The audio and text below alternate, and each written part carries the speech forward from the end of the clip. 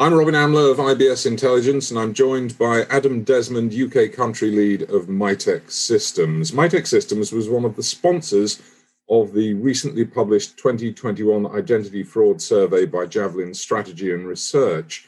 Identity fraud scams, the big thing now, apparently. Total combined fraud losses up to $56 billion in 2020, of which identity fraud scams, $43 billion. That's an awful lot of money, Adam. How much of it is down to the impact of the pandemic?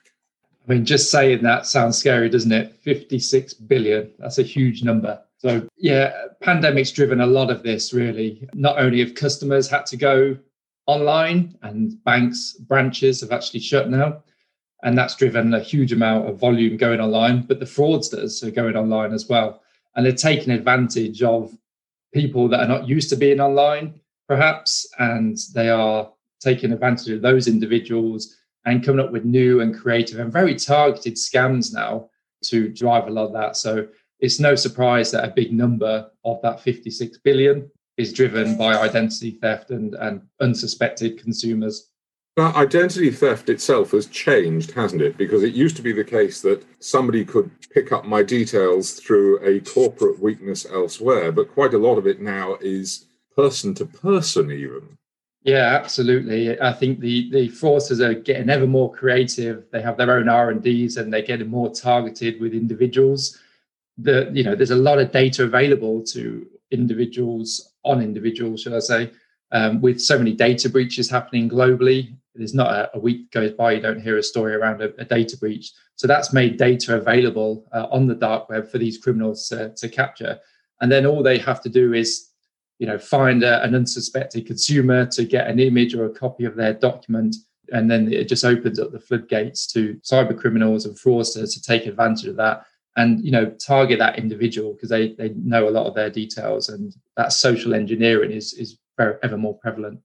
Well, that's the kind of social engineering. You can't legislate for this, but people do have to be on their guard as individuals.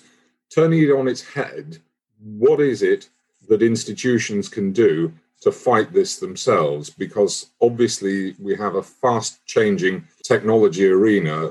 We talk a lot about artificial intelligence. We talk a lot about biometrics and machine learning. How do all these building blocks come together to protect individuals and indeed corporates from fraudsters? Again, the consumer's got its part to play, and working with commerce and consumers, we can educate consumers. What are the signs to look out for? How can they protect themselves? And it's that message, isn't it? Just take 5 before you make a move or you do something. But I think the banks and the financial institutions themselves, it's around layering. There's no silver bullet to this, and fraud is evolving all the time. I was speaking to one tier 1 bank just the other day, and they've seen how sophisticated the fraud is becoming now. So it's about not just using a single tool to stop fraud, but it's about layering those protection against fraud. So it could be using data, using documents, using biometrics to make sure that you're stopping the fraudsters at multiple touch points. They're using biometrics, but also using the data of the device and the device analytics as well to just layer things up. Every one of these possible triggers could raise a red flag on its own. If I logged in using a different device, the bank might wonder, is that actually me? That's exactly right. It's a signal to the bank to say there's something unusual happening that we've not seen before with this customer. And actually, they're taking identity. If somebody does log in again, they've already got the original evidence that they captured when they first onboarded you. It's using that same technology to say, is this still the same individual that I'm dealing with? And they could step up and do a biometric check to say, they've just downloaded the app on a new device, as you mentioned.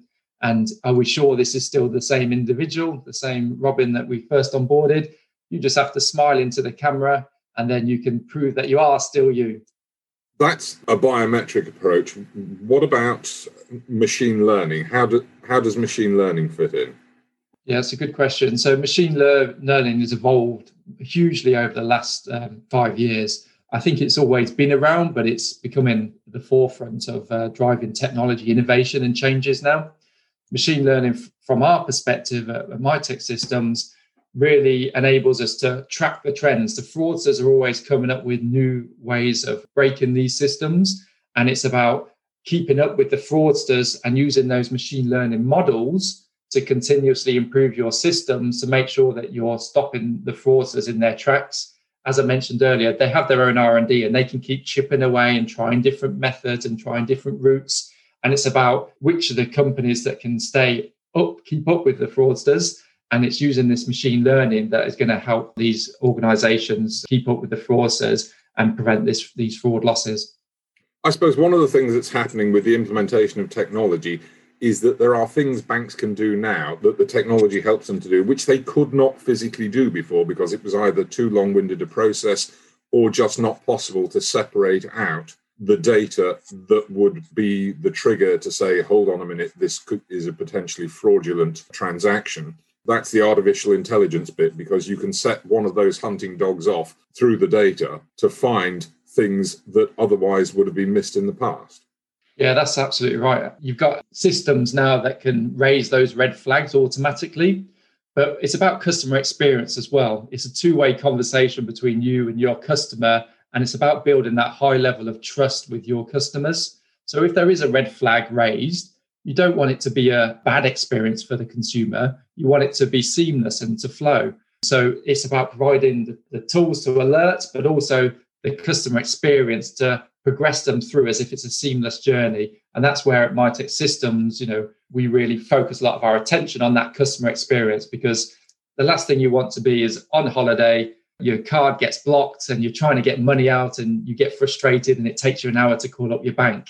That doesn't have to happen anymore. We've got, yes, the machine learning that can identify that you're in a different country, but you want the customer experience and how the customer services can deal with that to be seamless and really slick. So you leave that customer leaving, I feel protected, but I've still been able to get my money out, but I've got that reassurance and that trust with my bank that they're looking after me. And if it was a stolen card, it would be stopped, but I can still get access to my money and I can prove my identity quickly by the processes and the systems that they've used.